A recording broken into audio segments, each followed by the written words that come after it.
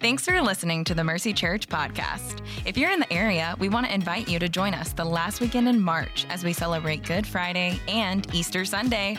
Good Friday services will be at 6 p.m. on Friday evening, and then on Sunday morning, we invite you to join us for a time of worship, a message, and baptisms.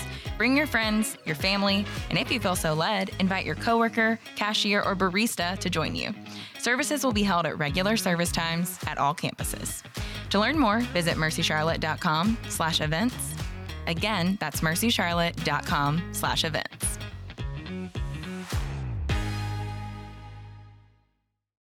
Hey, good morning, Mercy family. Good morning, you guys. Listen, 1 Samuel chapter 8. 1 Samuel 8, if you got your Bible.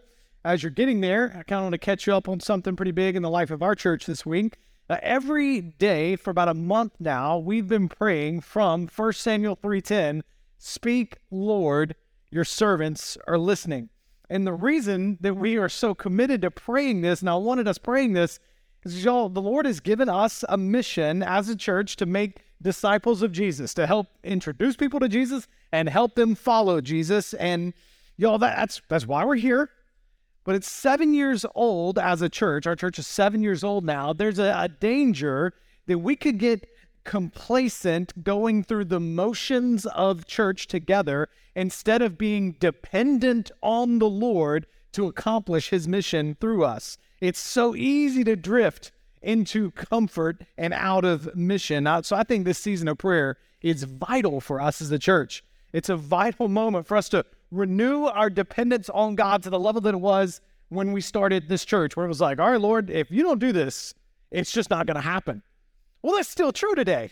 If you don't move among us, nothing else is going to happen. Now, look, I know most of you were not here when we started Mercy Church 7 years ago. That's why we're actually in this season of prayer, so that we can all be renewed together in who we are as a church. We want to be a church that's hungry for God to move among us, who's so dependent on the Lord to accomplish his mission that we say like Moses, Lord, if you're not going with us, please don't send us, because I don't want to go. I don't want to go unless you are going.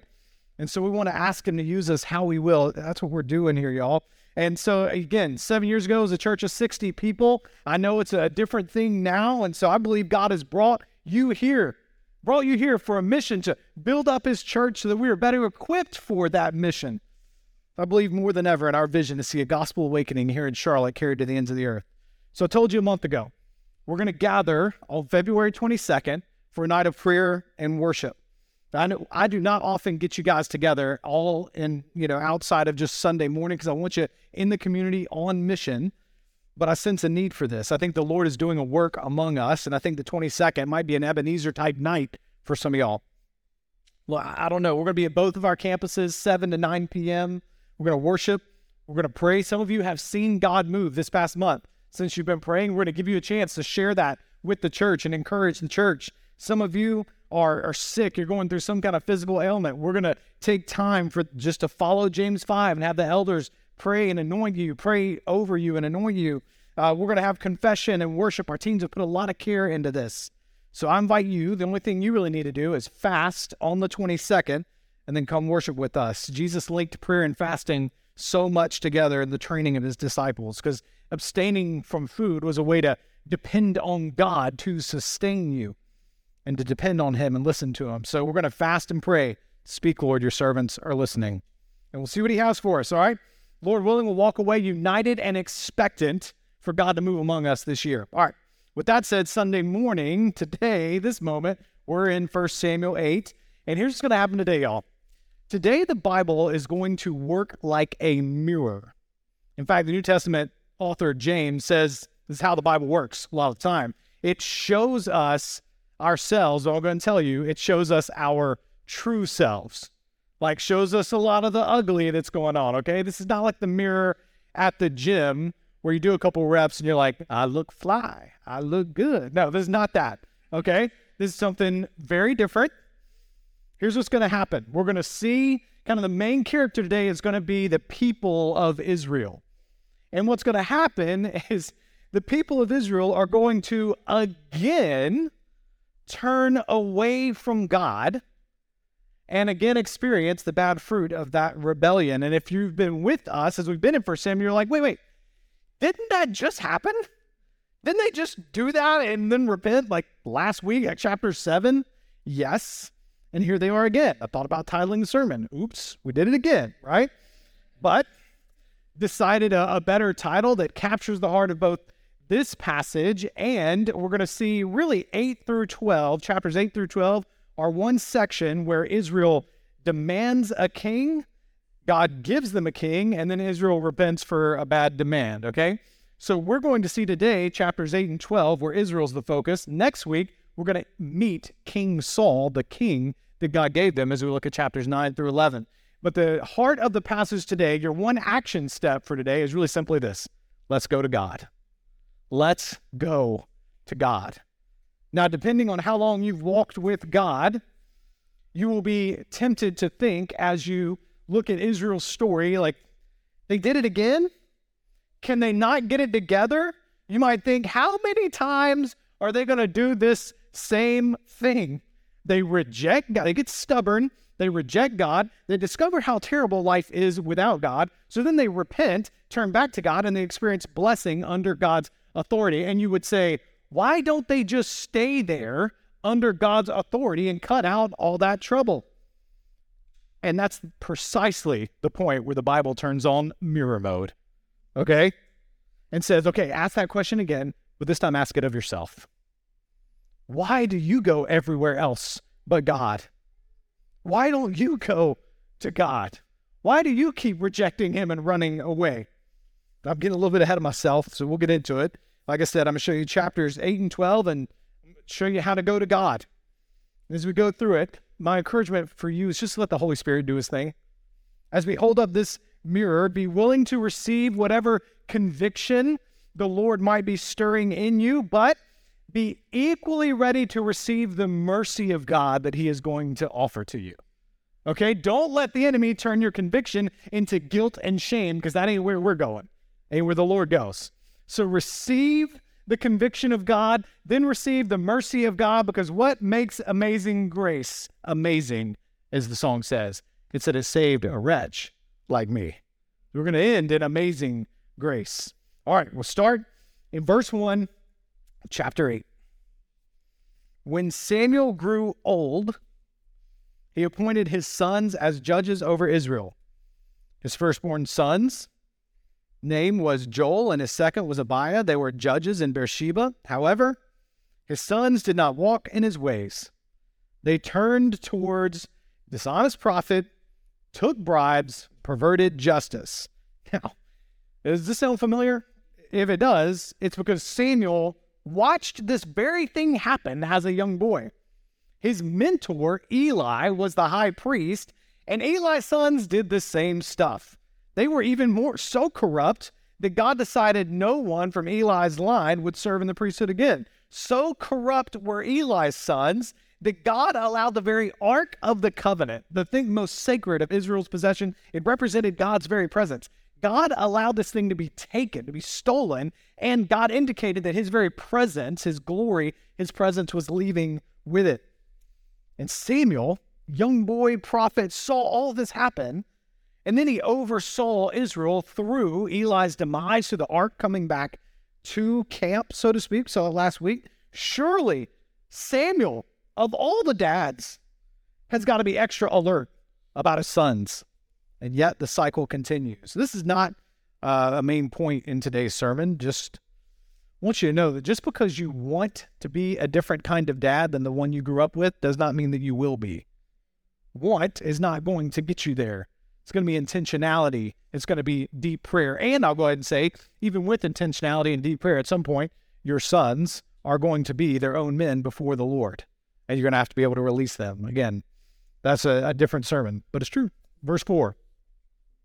So all the elders of Israel gathered together and went to Samuel at Ramah. And they said to him, look, you're old. I just wanted to pause there. Wouldn't you love that? Some of y'all are stuck with that. Look, you're old. At least they're blunt to the point. And your sons do not walk in your ways.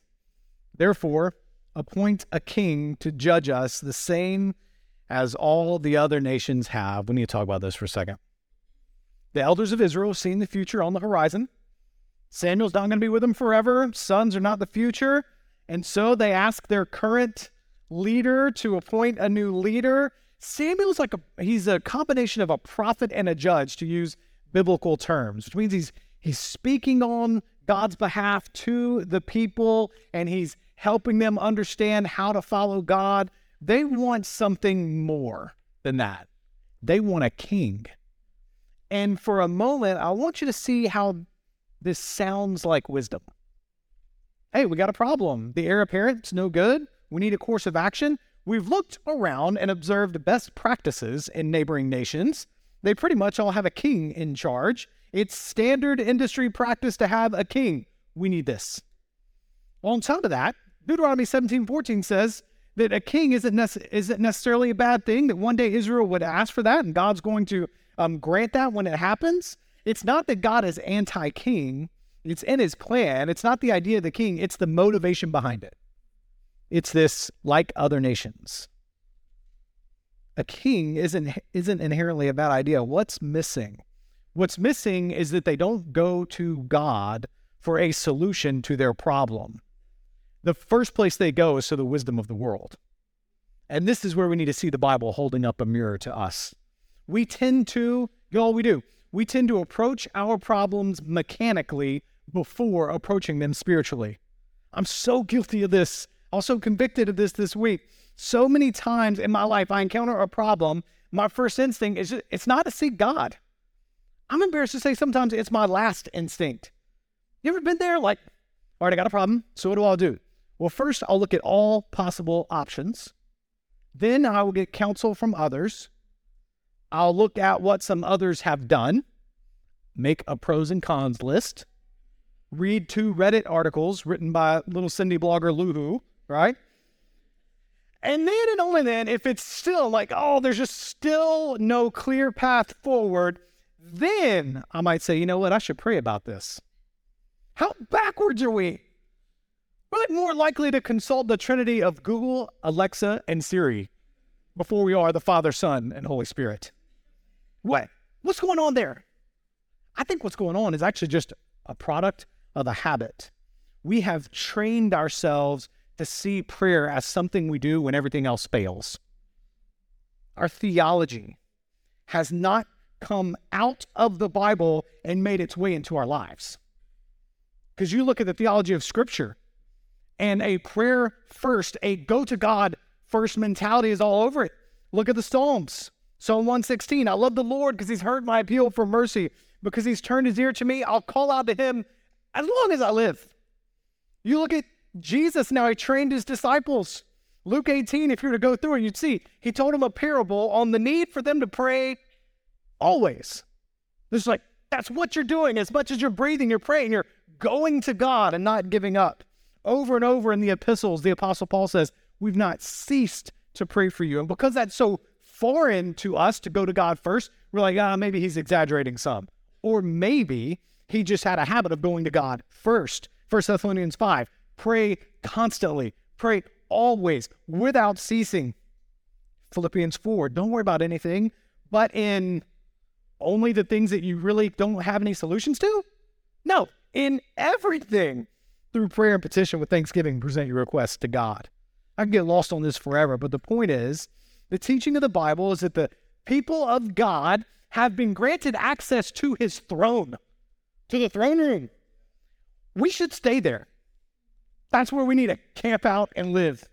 To call ourselves the people of God and not make going to God through prayer and consulting God's word our very first move.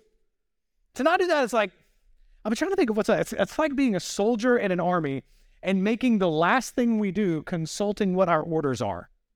So no, that's the first thing you do because that determines anything else you're going to do. Right, here's what I'm trying to say, y'all. Instead of praying when all else fails, we need to pray before anything else is tried. Instead of praying after all else fails, let's start there. Because when we live by the world's wisdom, I promise you, we'll get the world's results.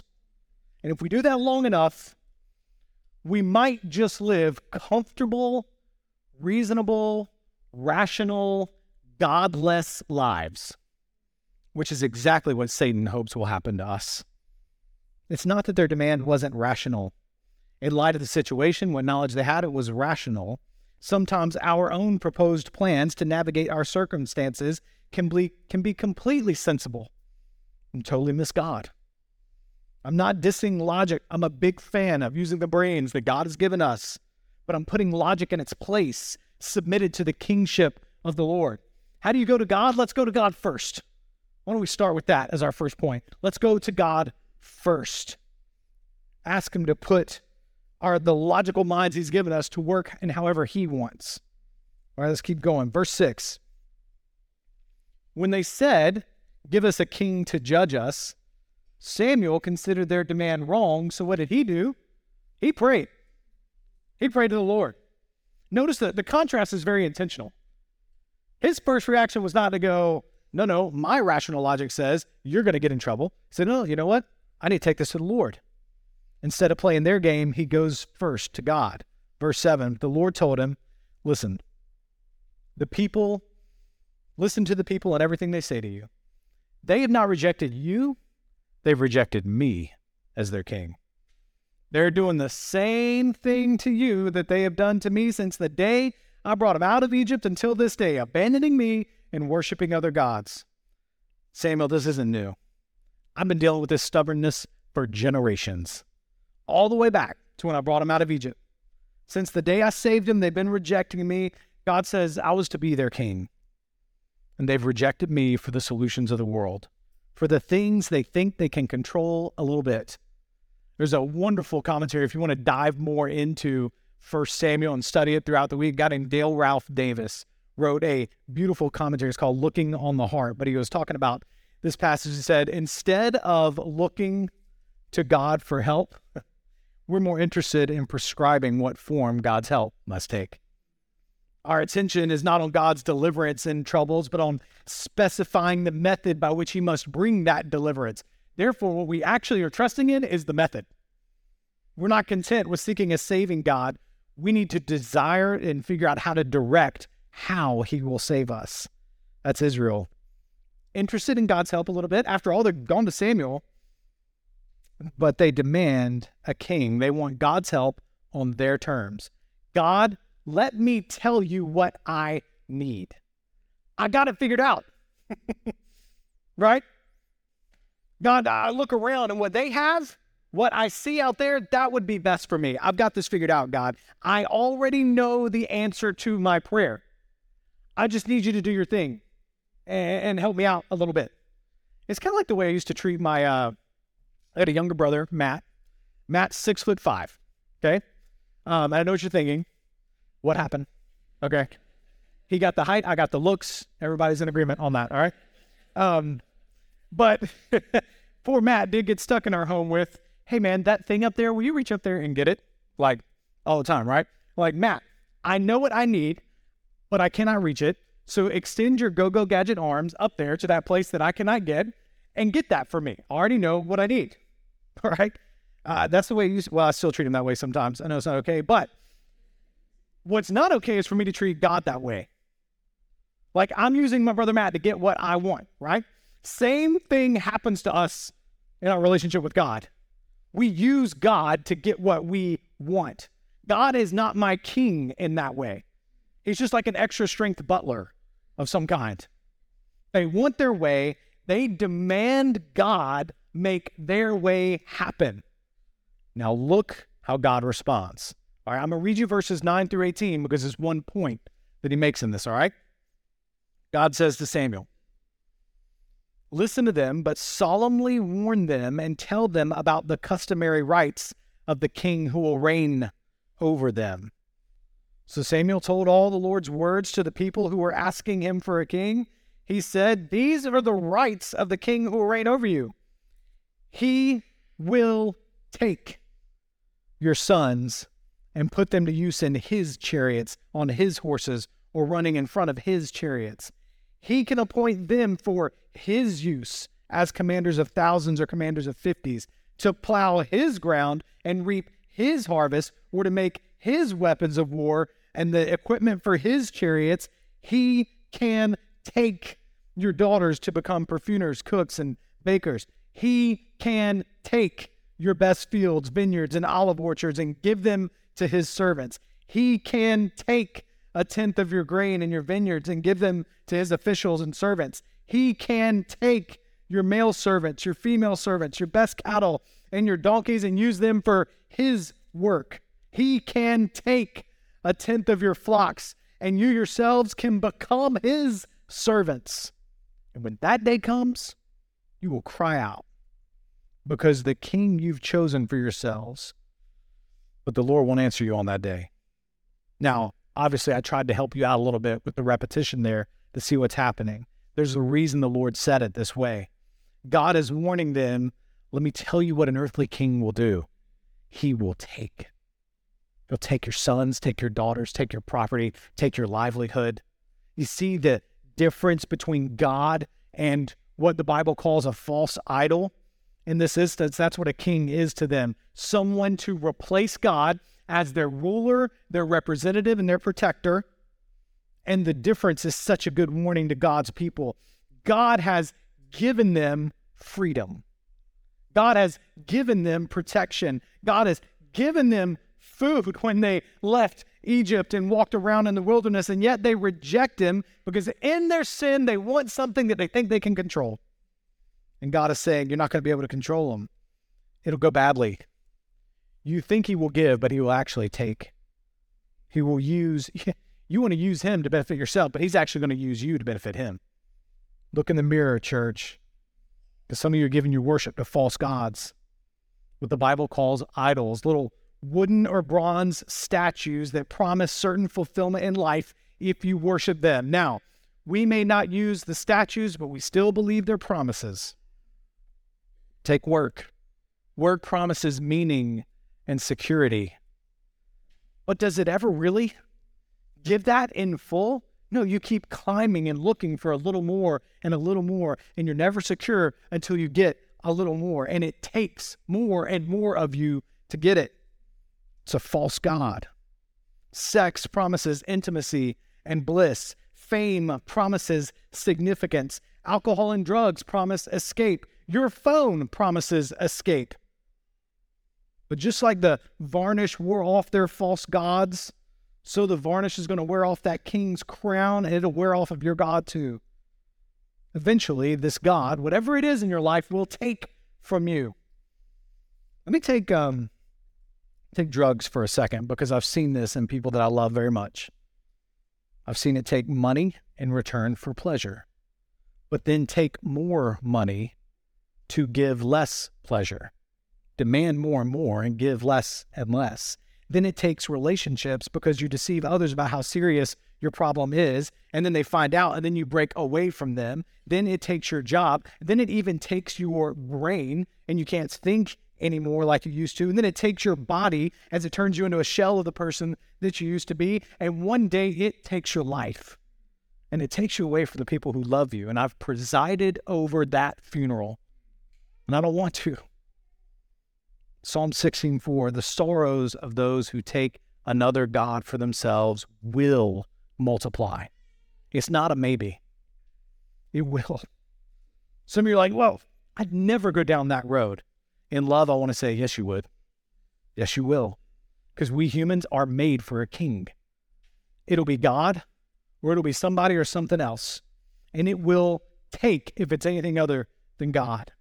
And I'm telling you, this is the spot in the sermon where some of you that have been walking with God for a while, some of you Christians are feeling this truth way down in your bones because you once did enthrone another king. You saw it take from you and take from you, but God in his mercy delivered you from that, brought you back to himself, and you want to testify. Listen, don't go down that road.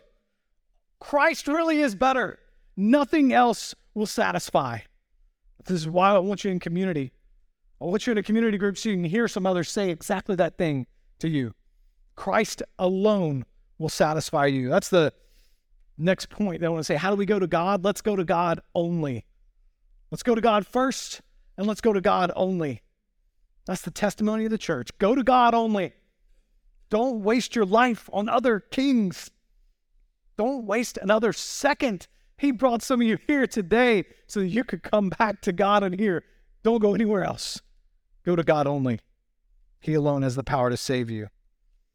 Sadly, Israel didn't respond here in chapter 8. Their response to Samuel's warning is also a mirror for us.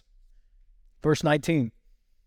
The people refused to listen to Samuel. No, they said, we must have a king over us.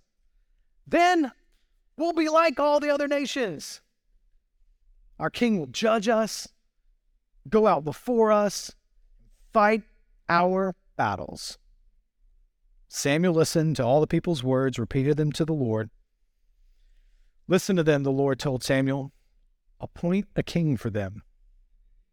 They rejected the Lord's warning because they believed they needed a ruler, a representative, and a protector. They didn't trust the Lord to provide this. A ruler, a representative, and a protector. Been in church for a minute, you know exactly where we're going with that. But hang on. Something unexpected happens here. God grants their request. Appoints a king for them. This is a real mirror moment for us. Sometimes God gives you what you desire to your own peril. He lets you chase after your desires. Do not mistake that for his endorsement of your desires. No, that's a sign of him releasing us to our rebellion, Romans 1, not a sign of his favor on us. Like, I prayed for God to give me a way out of my marriage because I'm unhappy, and God provided this woman at work that thinks I'm really funny. No, he did not. Do not put God's name on that. But Pastor Spence, you said God speaks through his providence. Yes, I did. And his providence never conflicts with his word. He may not stop you, but that is not his endorsement. And your sorrows are about to multiply. Now, on the flip side, I was talking to Courtney about this on Friday as I was talking through the sermon. Listen, sometimes God refuses to give us what we ask for, and that refusal is a sign of immense grace from him. As I was telling to Courtney, she started singing Garth Brooks in our kitchen. Something about unanswered prayers. It's a song, if you're like, I don't know what that is, you're with me. I just had my spouse singing in the kitchen. I didn't understand it. But the point is, y'all, do not put God's name on something that doesn't line up with his word. You'll probably be asking God to save you from that very same thing shortly. Now, to show you that, I want to move over to chapter 12 to show you how this ends for Israel. Like I said, we'll cover chapters 9 through 11 next week and meet King Saul. But chapter 12 shows us another moment between Samuel and Israel. It's the bookend moment. Samuel is even older and is giving them his final public address. And in his final public address, he goes a little historical on them. He says, hey, have I led you well? Have I been faithful? Like, yeah, you really have. So, okay. Well, now, let me remind you about your history with God. And he reminds them how every time they cried out to God, God saved them. When they forgot God, God handed them over. He brings up old memories of Moses and the Egyptians. He brings up recent victories over the Moabites. He said, here you are. The reason you're asking this king is because you're afraid of enemies again. So you've asked for a king when God was always your king. And this time, the response is different. This time, Israel pleads with Samuel, verse 19 in chapter 12. Pray to the Lord your God for your servants. That's them saying for us. So we won't die. For we have added to all our sins the evil of requesting a king for ourselves. They repented. They recognized their sin.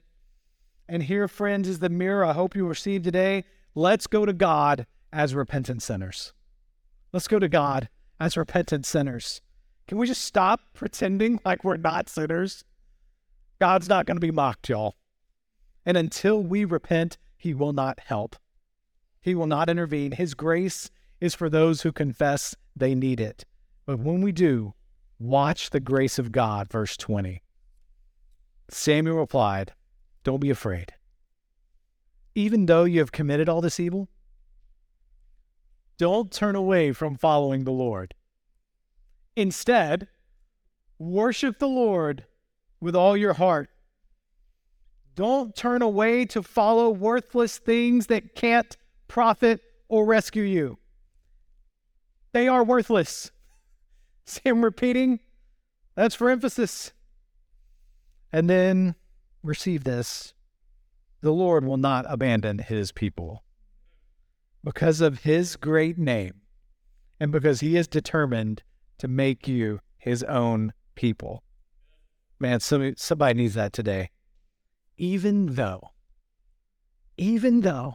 verse 20, even though, it's a great hope of the good news of the gospel. Even though, Ephesians 2 says, while you were still dead in your sin, but God, even though you've done all that, even though you're in here today, having done all of that, deceived everybody, played that game for how long? Come back through the process of repentance and then rebellion and then repentance and then rebellion again, even though.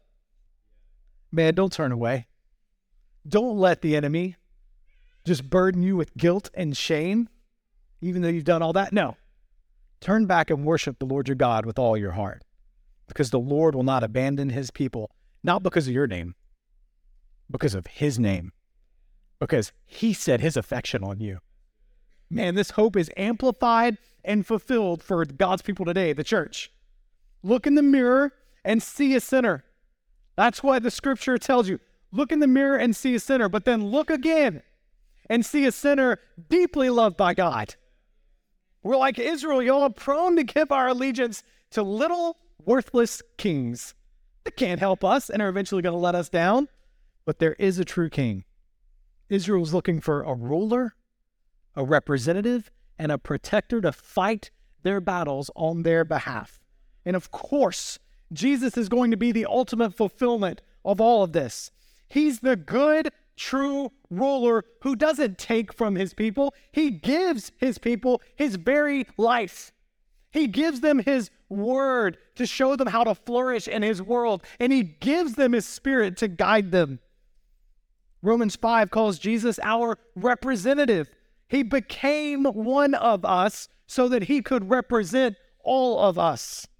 And he's our protector who fought the battle against sin and death, Satan himself, and he won. We sang it. Victory belongs to. That's what I'm talking about. Yes. Victory doesn't belong to us. It belongs to Jesus, and it belongs to us through Jesus. For God so loved the world. For God so loved the world that he sent his one and only Son. That's love. That's giving. That's generosity. That's not taking. That he's saying his one and only Son, that whoever believes in him, whoever turns his heart and in full worships him, will not perish, but have everlasting life. See, sinner, when you repent, here's the thing. It doesn't erase your wrongdoing to repent. See, God is a God of justice, and that's good for us. We want that. Your rebellion still must be punished. The gospel is the announcement that your punishment was transferred off of you and onto Christ. So your sins are paid for if you will receive it. This is the last thing I'll say to you about how to go to God. It's the why. Let's go to God because God first came to us. Let's go to God because God first came for us. Before we had a desire for him, he came for us because of his name, his great name, and because of his affection for his people. So whether it's your first time or maybe you're coming back today, for all of us, let's go to God first. Let's go to God only. Let's go to God as repentant sinners. Let's go to God because he came first for us. How do you go to God? You go to God through Jesus. John 14:6. I'm the way, the truth, and the life. No one comes to the Father except through me. So are you ready to receive his forgiveness? You ready to receive his rule in his kingdom under his authority? And others of you, I want you to come back home. I want you to stop faking. Enough with the pride and faking it while your life is filled with rebellion. If you confess your sins, what does 1 John tell us? You confess your sins. He is faithful and just to forgive us our sins and cleanse us from all unrighteousness. You see, that's the story of that same God throughout the whole scriptures. Faithful and just. Because of his affection, because of his great name, his affection for you, he will restore you back into a relationship with himself.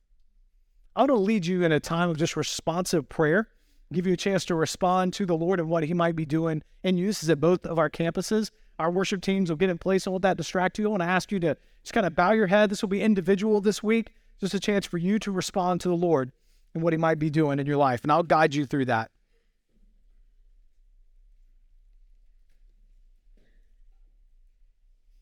Here's how I want you to pray. First, I want you to pray just a prayer of confession. God, where I have gone after other things instead of you, I'm turning back today. So God, I confess this is the thing that I thought would be what I needed. You tell him, I thought it was this. I went after this. I confess that to you. Tell him I repent. That was sin, God. That was rebellion against you. That was sin, and I repent.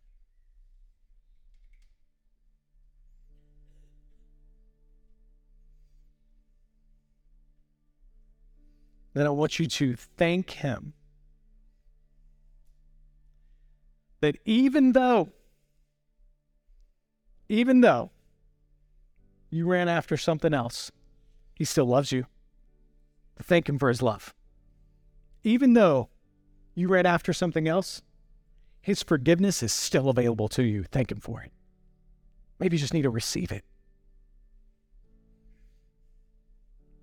If you've never responded to the offer of salvation laid out in Scripture, today is the day. Do not harden your hearts.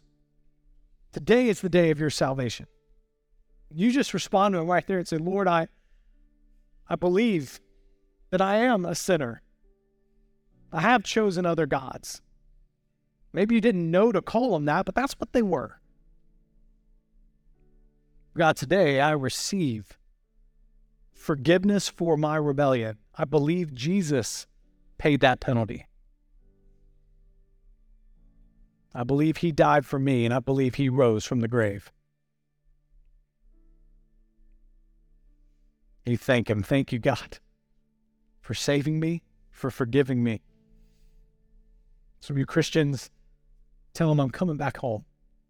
Even though I've been playing, I've been flirting with some stuff that I should not be flirting with. I've been running after some stuff that I know isn't no good for me because I lost a sense of awe and wonder at your love. God, I'm coming back.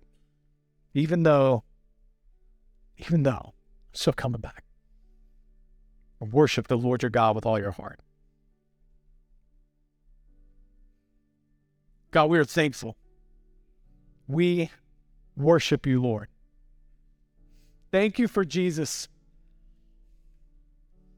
our ruler, our representative, and our protector who fights our battles.